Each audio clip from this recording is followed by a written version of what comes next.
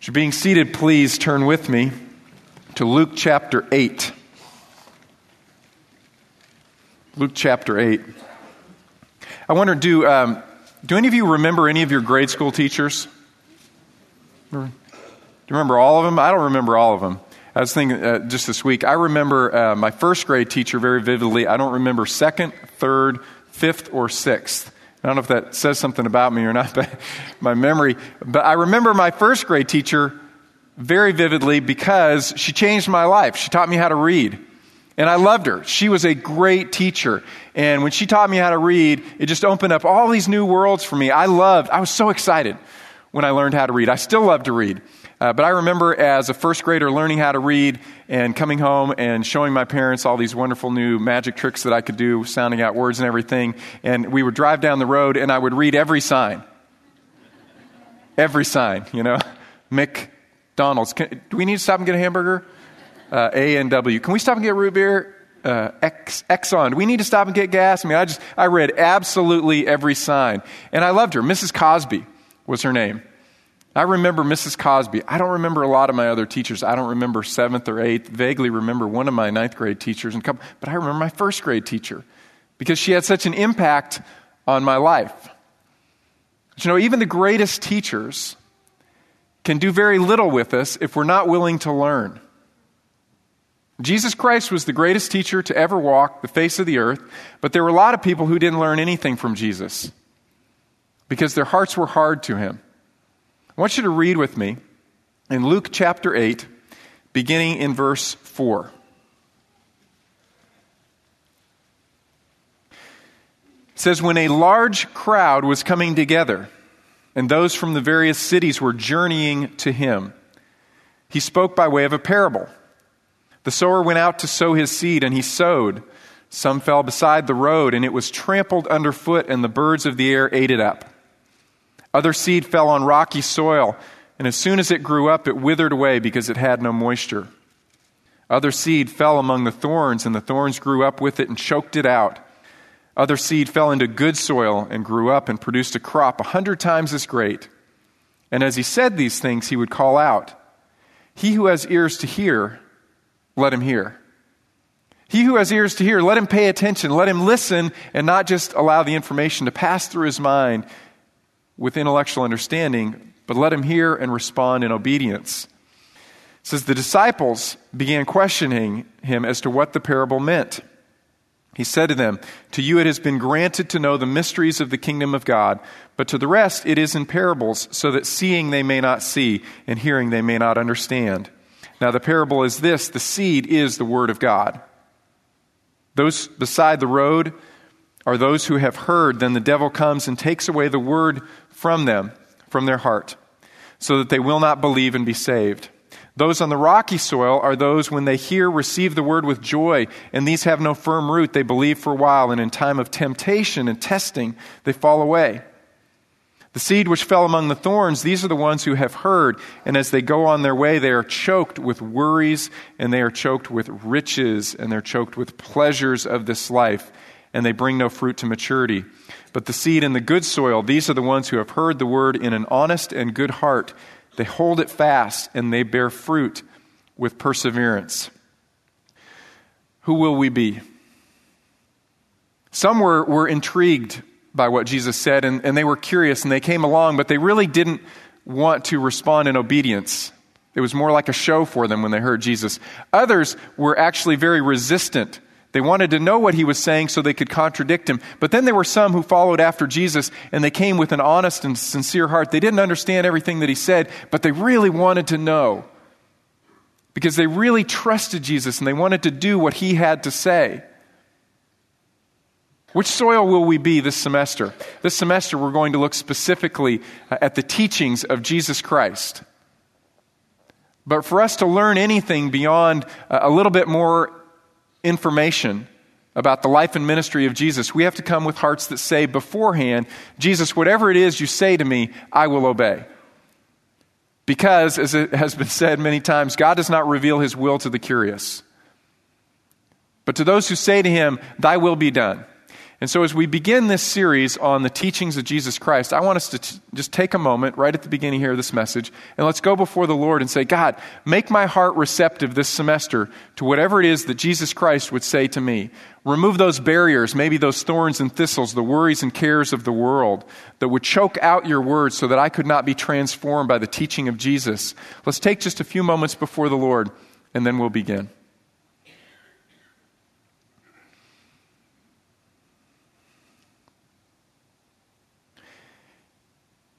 Heavenly Father, I pray for each person present, not least myself, that you would remove any hardness in our hearts, that you would remove cares and concerns that you can handle, distractions, that you would churn up the soil in our hearts if there is sin that we're unwilling to relinquish, that we would confess it now. That you would dig deeply in that soil of our hearts, that you'd make it soft and receptive. We would hear the words of Jesus Christ, and we would respond with joy and glad obedience. I pray, Father, that you would protect us from the adversary who would come even now at this moment, and he would snatch away the word of your truth that can change us and transform us. Father, we pray that Christ's words would be powerful and effective in each of us individually and in this body of believers. It's in Christ's powerful name we pray. Amen. This semester we are going to be looking at the teachings of Jesus Christ. And I want to give you this morning, as we introduce the series, I want to give you 5 characteristics of Jesus' teaching, or 5 reasons that we should listen to his teachings. The first is this: Jesus Christ's teaching was supremely authoritative. I want you to turn with me to the book of Mark, Mark chapter 1 and verse 21. Mark chapter 1, verse 21. It says, "They went into Capernaum, and immediately on the Sabbath, Jesus entered the synagogue, and he began to teach.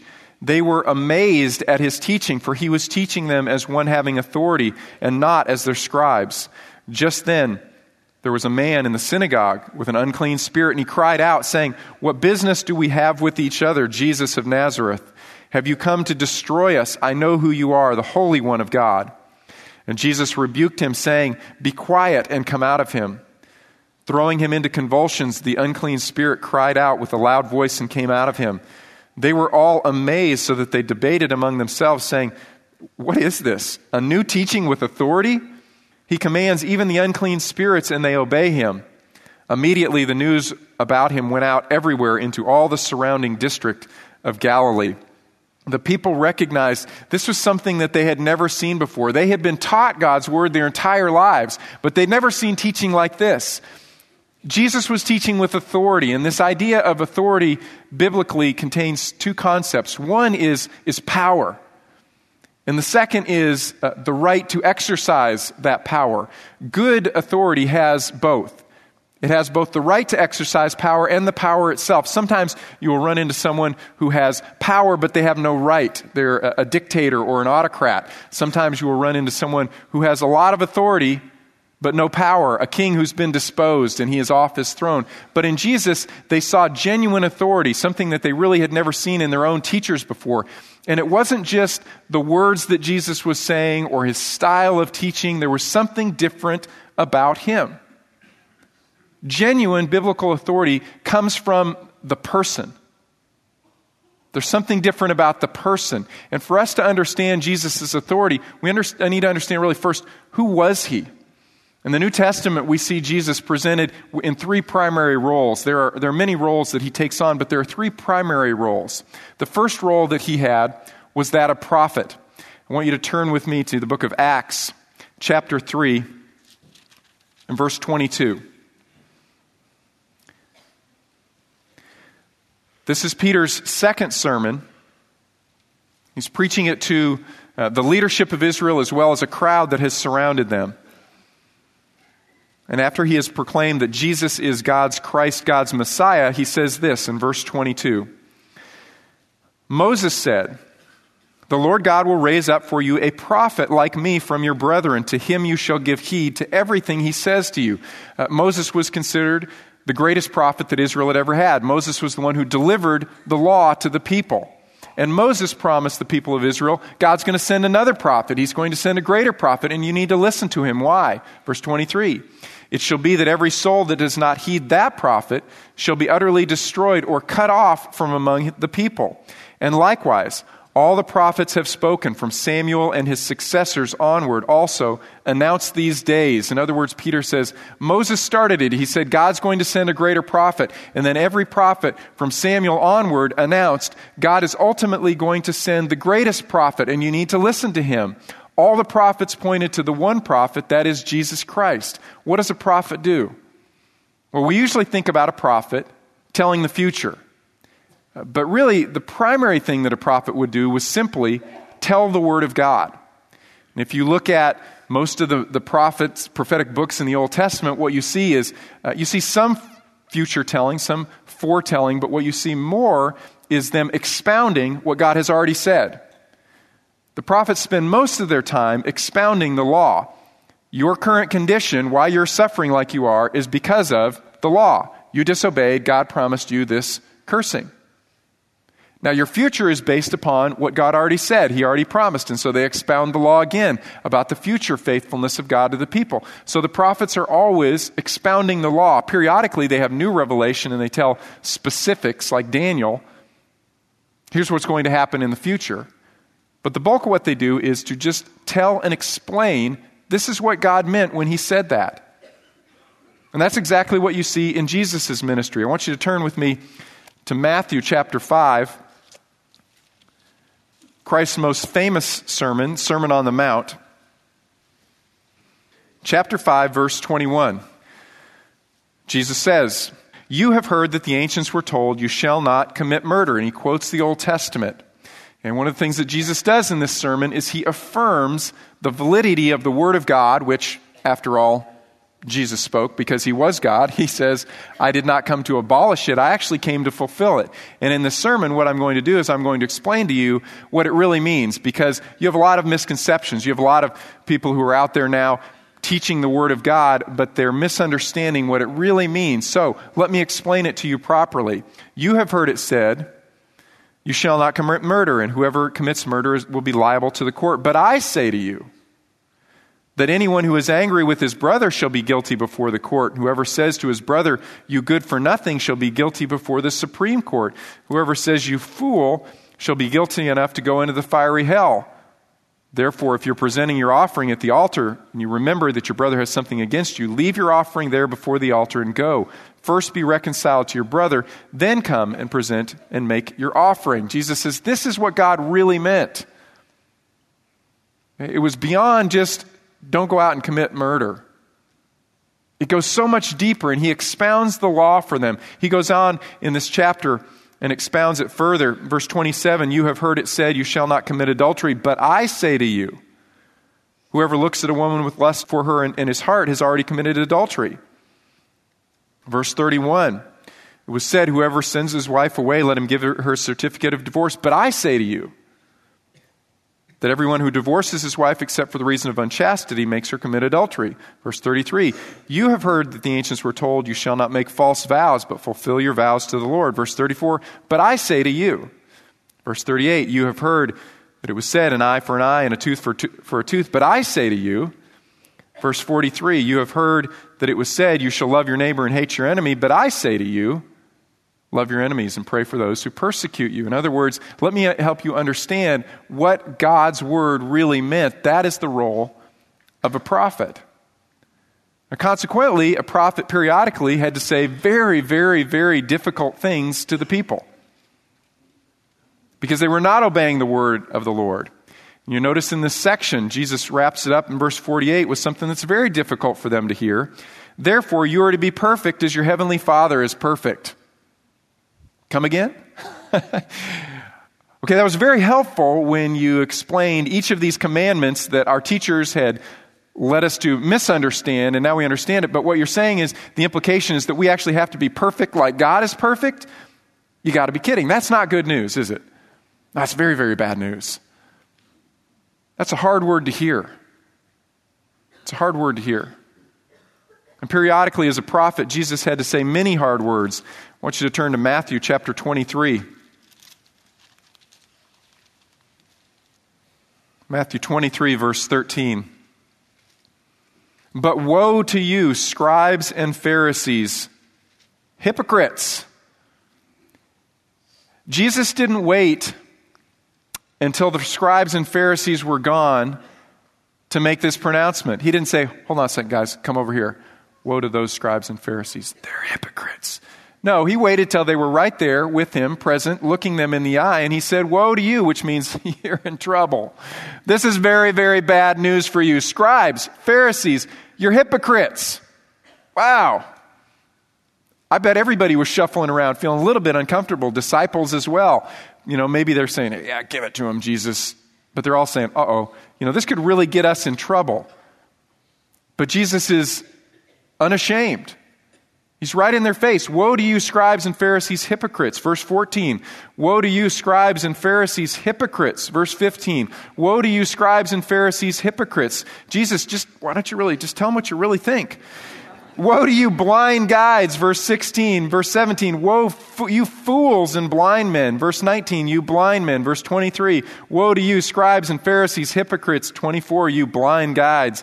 Verse 25, woe to you, scribes and Pharisees, hypocrites. Verse 26, you blind Pharisee. Verse 27, woe to you, scribes and Pharisees, hypocrites. Verse 29, woe to you, scribes and Pharisees, hypocrites. Wow. That's called repetition. Kind of making his point, isn't he? Those who were resistant to the message of Jesus, he just pulled out the big guns.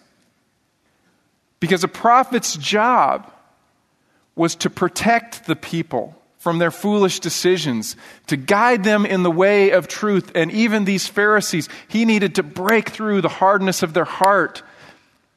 Because he loved them too, but they were so hard, he had to break through, and he gave them a hard word. But that's what a good shepherd does, isn't it?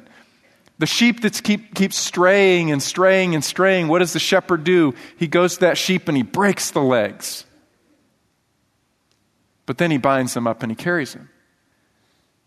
And so you see in Jesus not a continual harshness that's just something you want to avoid. I've known people who think they're prophets.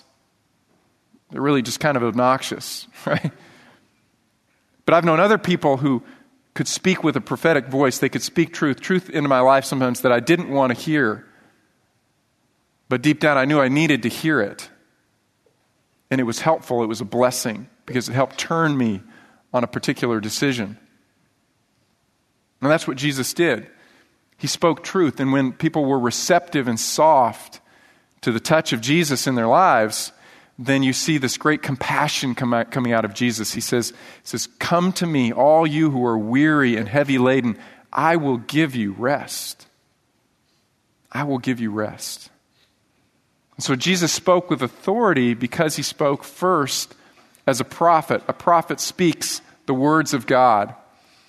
John chapter 12, Jesus said, I did not speak on my own initiative, but the Father himself who sent me, he has given me a commandment as to what to say and what to speak. So Jesus spoke with authority because he spoke the very words of God. Second, Jesus fulfilled the role of a priest. I want you to turn with me to the book of Hebrews, chapter 1. Hebrews chapter 1, verse 1. It says, God, after he spoke long ago to the fathers in the prophets, in many portions and in many ways, in these last days has spoken to us in his Son. There's the role of prophet. He spoke in the prophets previously, now he's speaking in the Son, the ultimate prophet, whom he appointed heir of all things, through whom also he made the world. And he is the radiance of his glory and the exact representation of his nature, and upholds all things by the word of his power. When he had made purification of sins, he sat down at the right hand of the Majesty on high.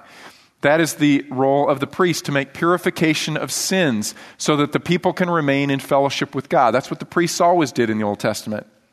When someone would sin, they would bring an offering. The priest would take that offering, slaughter that offering, and then lift it up before the Lord on behalf of the person. The priest was the intermediary.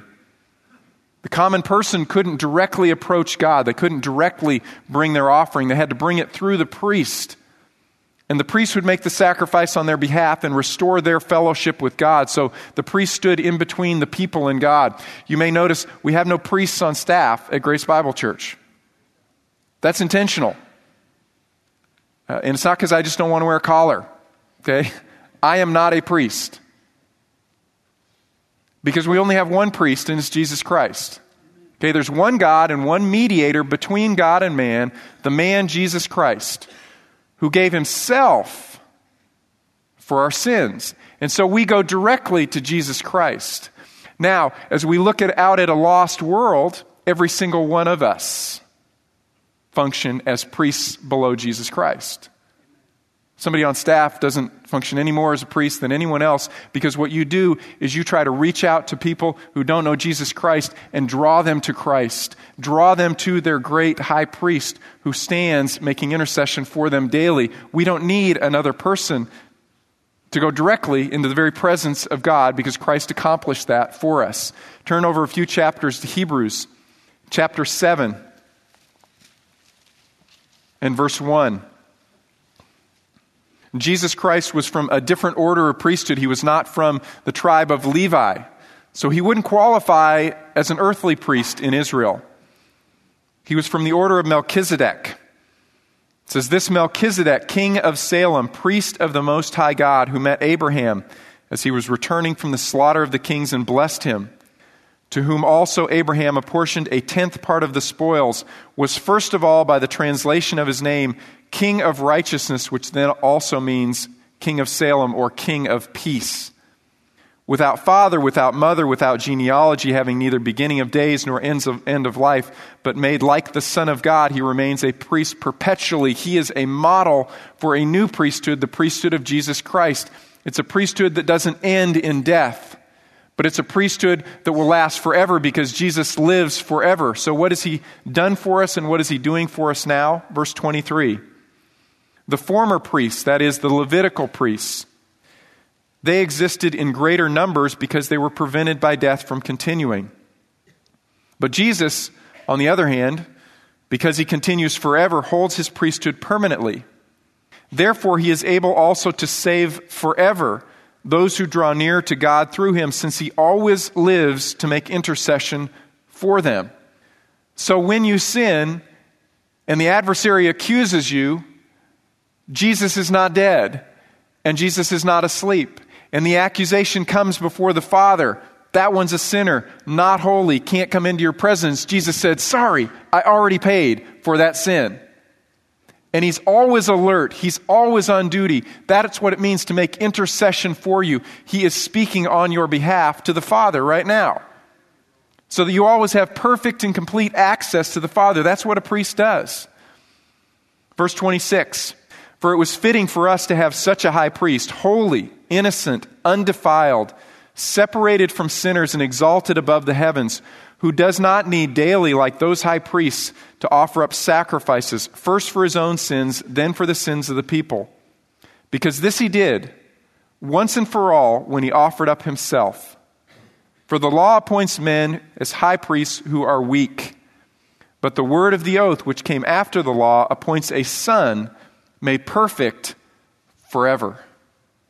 And so when he came in and he made his sacrifice, he didn't offer the blood of bulls or goats, he offered his own blood. And because he was God in human flesh, God said that sacrifice is adequate for all sins, for all people, for all times. It is finished. There will never be a re-crucifixion of Jesus Christ. It's not necessary. Because he paid our sins once and for all. So here we stand. If you are in Jesus Christ, you're safe. Because the blood of Jesus Christ covers you forever.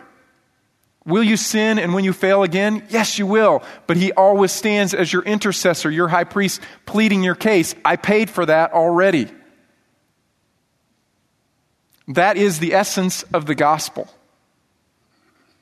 Jesus paid it all.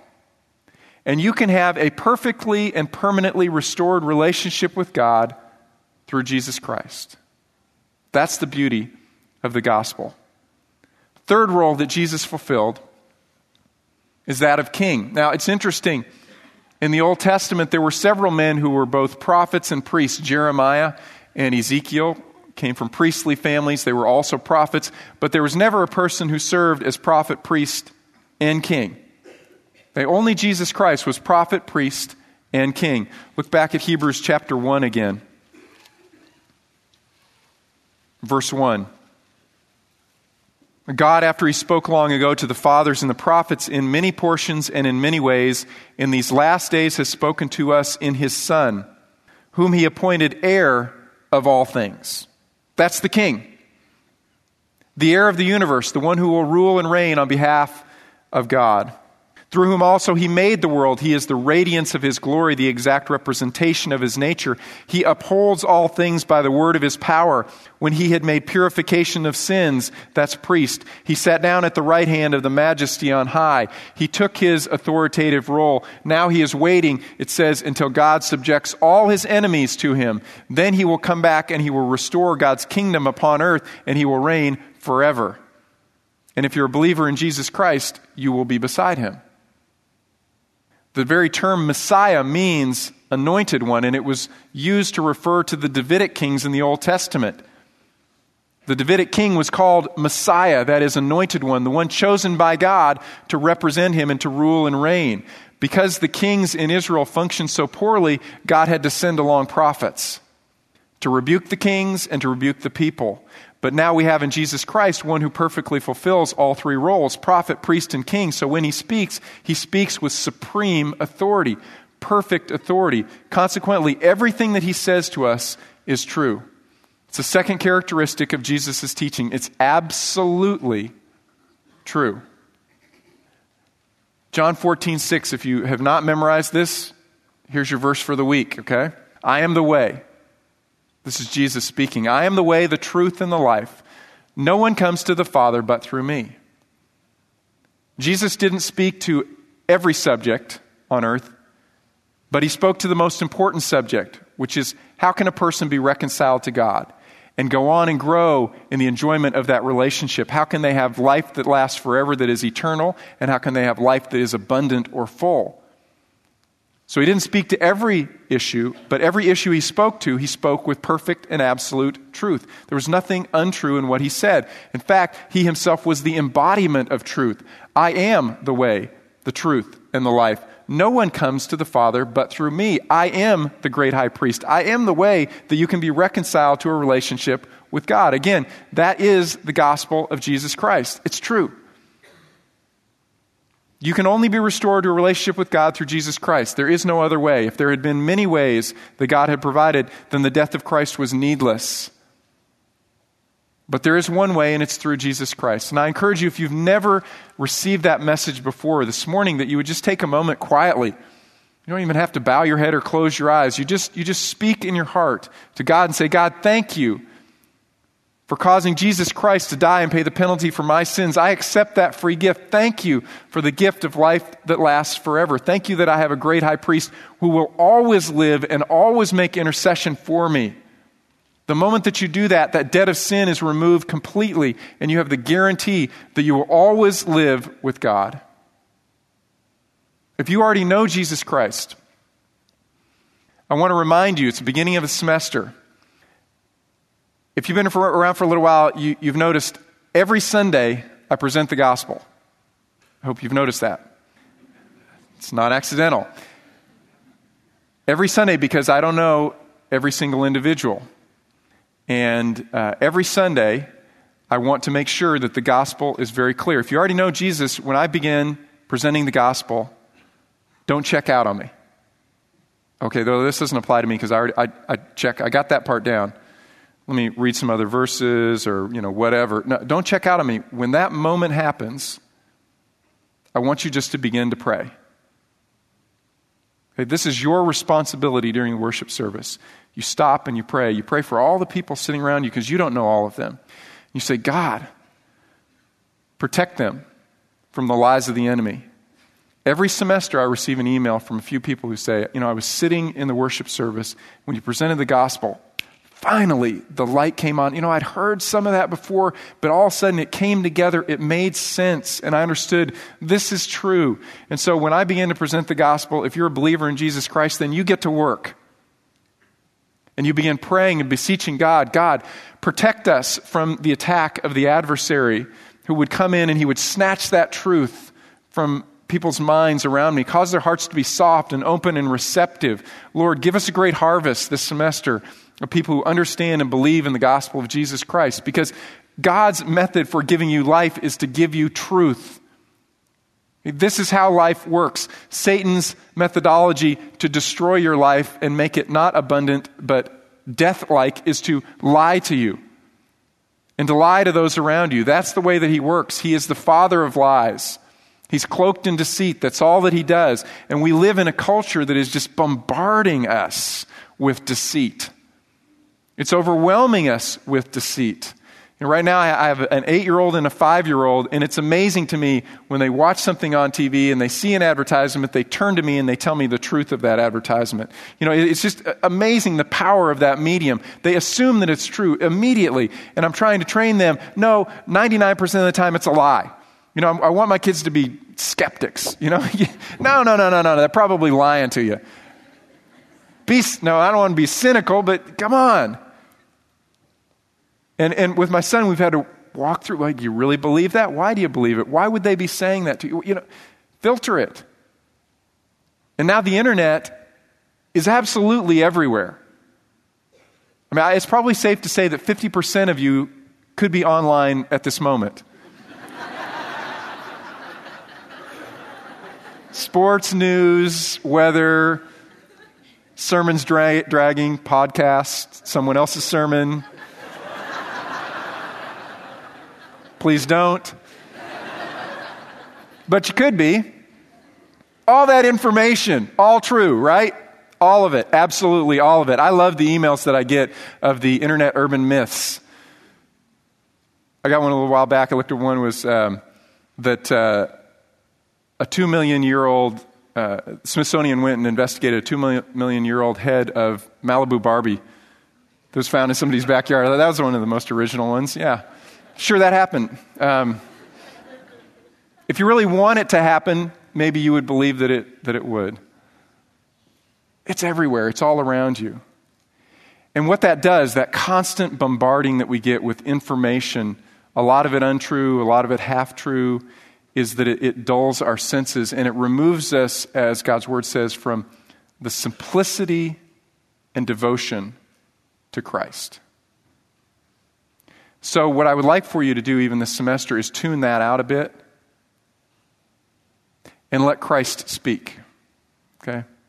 Focusing on his teachings, simplicity and devotion to Christ.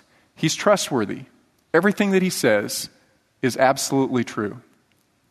Third, he is unrivaled in skill as a teacher. As a teacher, one of the things I love to do as I read the Gospels is just learn from Jesus as a teacher. He is amazing as a teacher. He can talk to anyone about anything. He can talk to old people. He can talk to children. He can talk to middle-aged people. He talks to those who hate him, and they're his opponents. He talks to people who are favorably disposed to him. He talks to people who are curious. And for each person, he tailors the conversation to what they need. As a great teacher, he understands just because he's spoken, they haven't learned, and he wants people to learn and to be changed. And so he uses all kinds of different methodology with his people. Sometimes he asks them questions to provoke them. Who do people say that I am? Blah, blah, blah, blah. Yeah, but who do you say that I am? Peter. He can talk to groups of thousands, small groups in a home, one-on-one. He makes up stories. I think sometimes we forget the Good Samaritan, that story, Jesus just made that up. That's a made-up story. And, a lot of times people think that when folks talk a lot that they got all their illustrations mapped out ahead of time. Not true. It's amazing. I'd say 40% of my illustrations just kind of happen on a Sunday morning. It just kind of pops into my mind. And I imagine Jesus being a master teacher. He's looking at his audience. He's seeing their needs. He knows their history. Good Samaritan just kind of comes to him from the Lord. Because what's beautiful about that story is they can relate immediately to it because they knew that pathway. They knew that road from Jerusalem down to Jericho. They understood that it was very dangerous. People got beat up there all the time, so it's very common. And he's moving them from something they know and understand to something that they might not really understand. They've seen priests and Levites. They know these people. They know that they should be trustworthy. They're not always trustworthy. So they're tracking with Jesus. They're right along with the story. And then he brings up a Samaritan. And then they probably don't know any Samaritans personally because they're outcasts. But they know about them. Bad. And then the Samaritan's the hero of the story.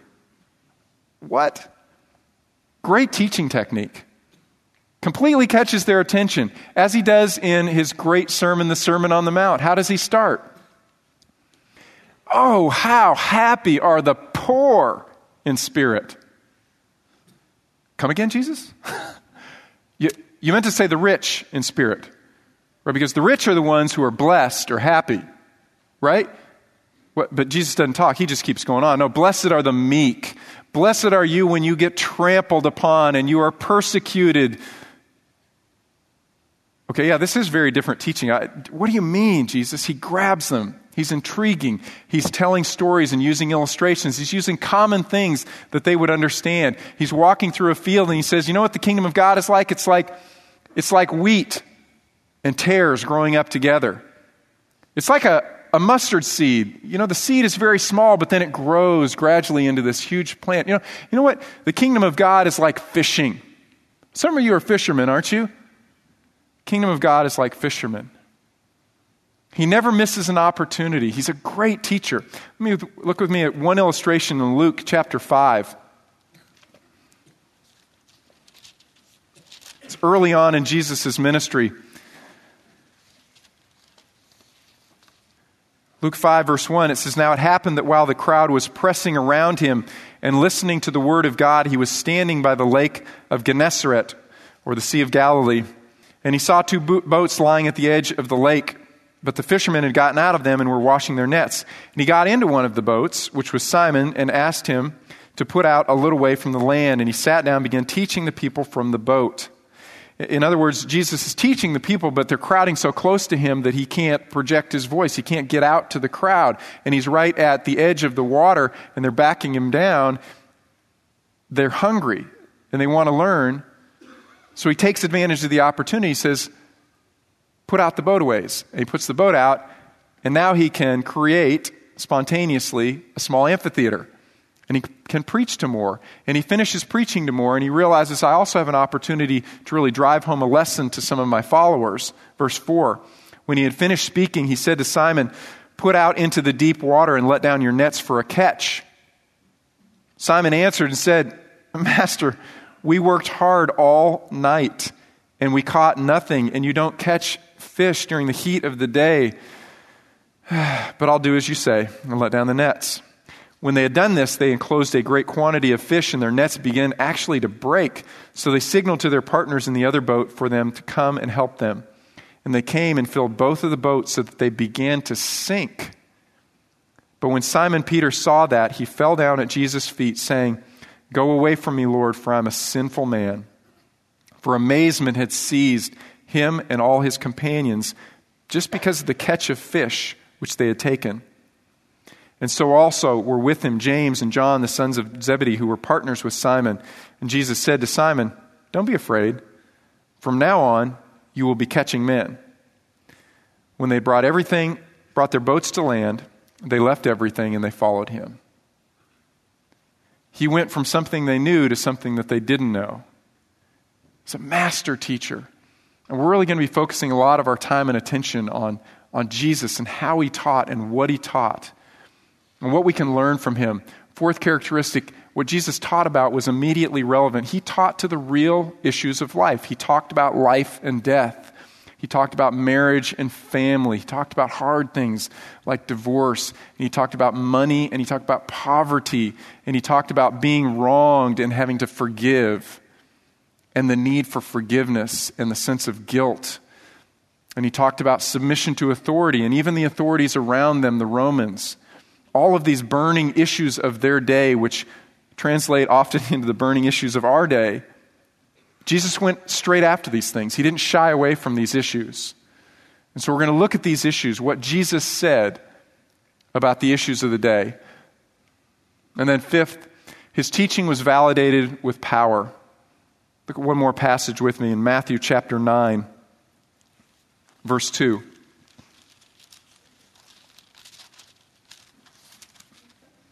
Matthew 9:2. They brought to him a paralytic lying on a bed. Seeing their faith, Jesus said to the paralytic, "Take courage, son, your sins are forgiven." Which is not really what he most wanted, but it was what he most needed. He needed to be forgiven. Some of the scribes said to themselves, "This fellow blasphemes." Why? Well, who can forgive sins? Only God, right? Because he's the one who's been sinned against. It's blasphemy. Jesus, knowing their thoughts, said, "Why are you thinking evil in your hearts? Which is easier just to say, 'Your sins are forgiven'?" Now, I can just say the words, or to say to him, "Get up and walk." But so that you may know that the Son of Man has authority on earth even to forgive sins. Then he turned and he said to the paralytic, "Get up, pick up your bed and go home." And he got up and he went home. And when the crowd saw this, they were awestruck and they glorified God who had given such authority to men. Wow, I love that scene. Part of me is just because I'm vindictive against the Pharisees. But I love those confrontations where he says, "Your sins are forgiven." And he stirs them up and he provokes them and they're saying, "Oh, blasphemy, blasphemy." And he says, "Well, I could just say your sins are forgiven, or I could say, get up and walk. Get up and walk." And he walks out. And he doesn't walk out like this. He goes, "Whoa, this is awesome, man. I have been paralyzed. Let's go play some ball." He's just totally transformed. And everyone is awestruck and they can't deny the miracles. And even when they try to put Jesus on the cross, they can't deny the miracles. He would say to them, "Who even accuses me of sin?" And they can't say anything. They bring all kinds of contradictory false accusations. They can't. He lived perfectly. He performed these miracles wide out in the open, sometimes right in the temple area. They can't deny any of that, and still they rejected the message of Jesus, the greatest teacher who ever walked on the earth, because their hearts were hard. And so the question that I want us to put before ourselves this week is, are we willing to learn from Jesus? If you've been a believer for years and years and years and years, I still want you to allow God to search and examine your heart. Are there areas into which he wants to probe that maybe you're saying no? And your assignment for the week is this. I'd like for you to take one of the Gospels and just read through it. And say, "Jesus, make me receptive. Give me a heart that wants to learn from what you have to say."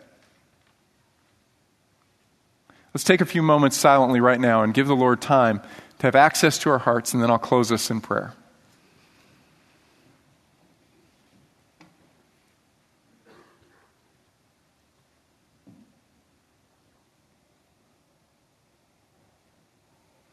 Jesus, we need to hear what you have to say, and I pray that we would be the soft, rich soil, that your word would be planted deeply, that our roots would go deep, our branches would extend far, and there would be fruit in our lives because we've listened with a glad and obedient heart. I pray, Father, that during this study, that we really would be transformed more and more into the character and the image of Jesus Christ. Father, thank you for Jesus, who gives us the hope of life that lasts forever. It's in his name we pray. Amen. God bless you. We'll see you next week.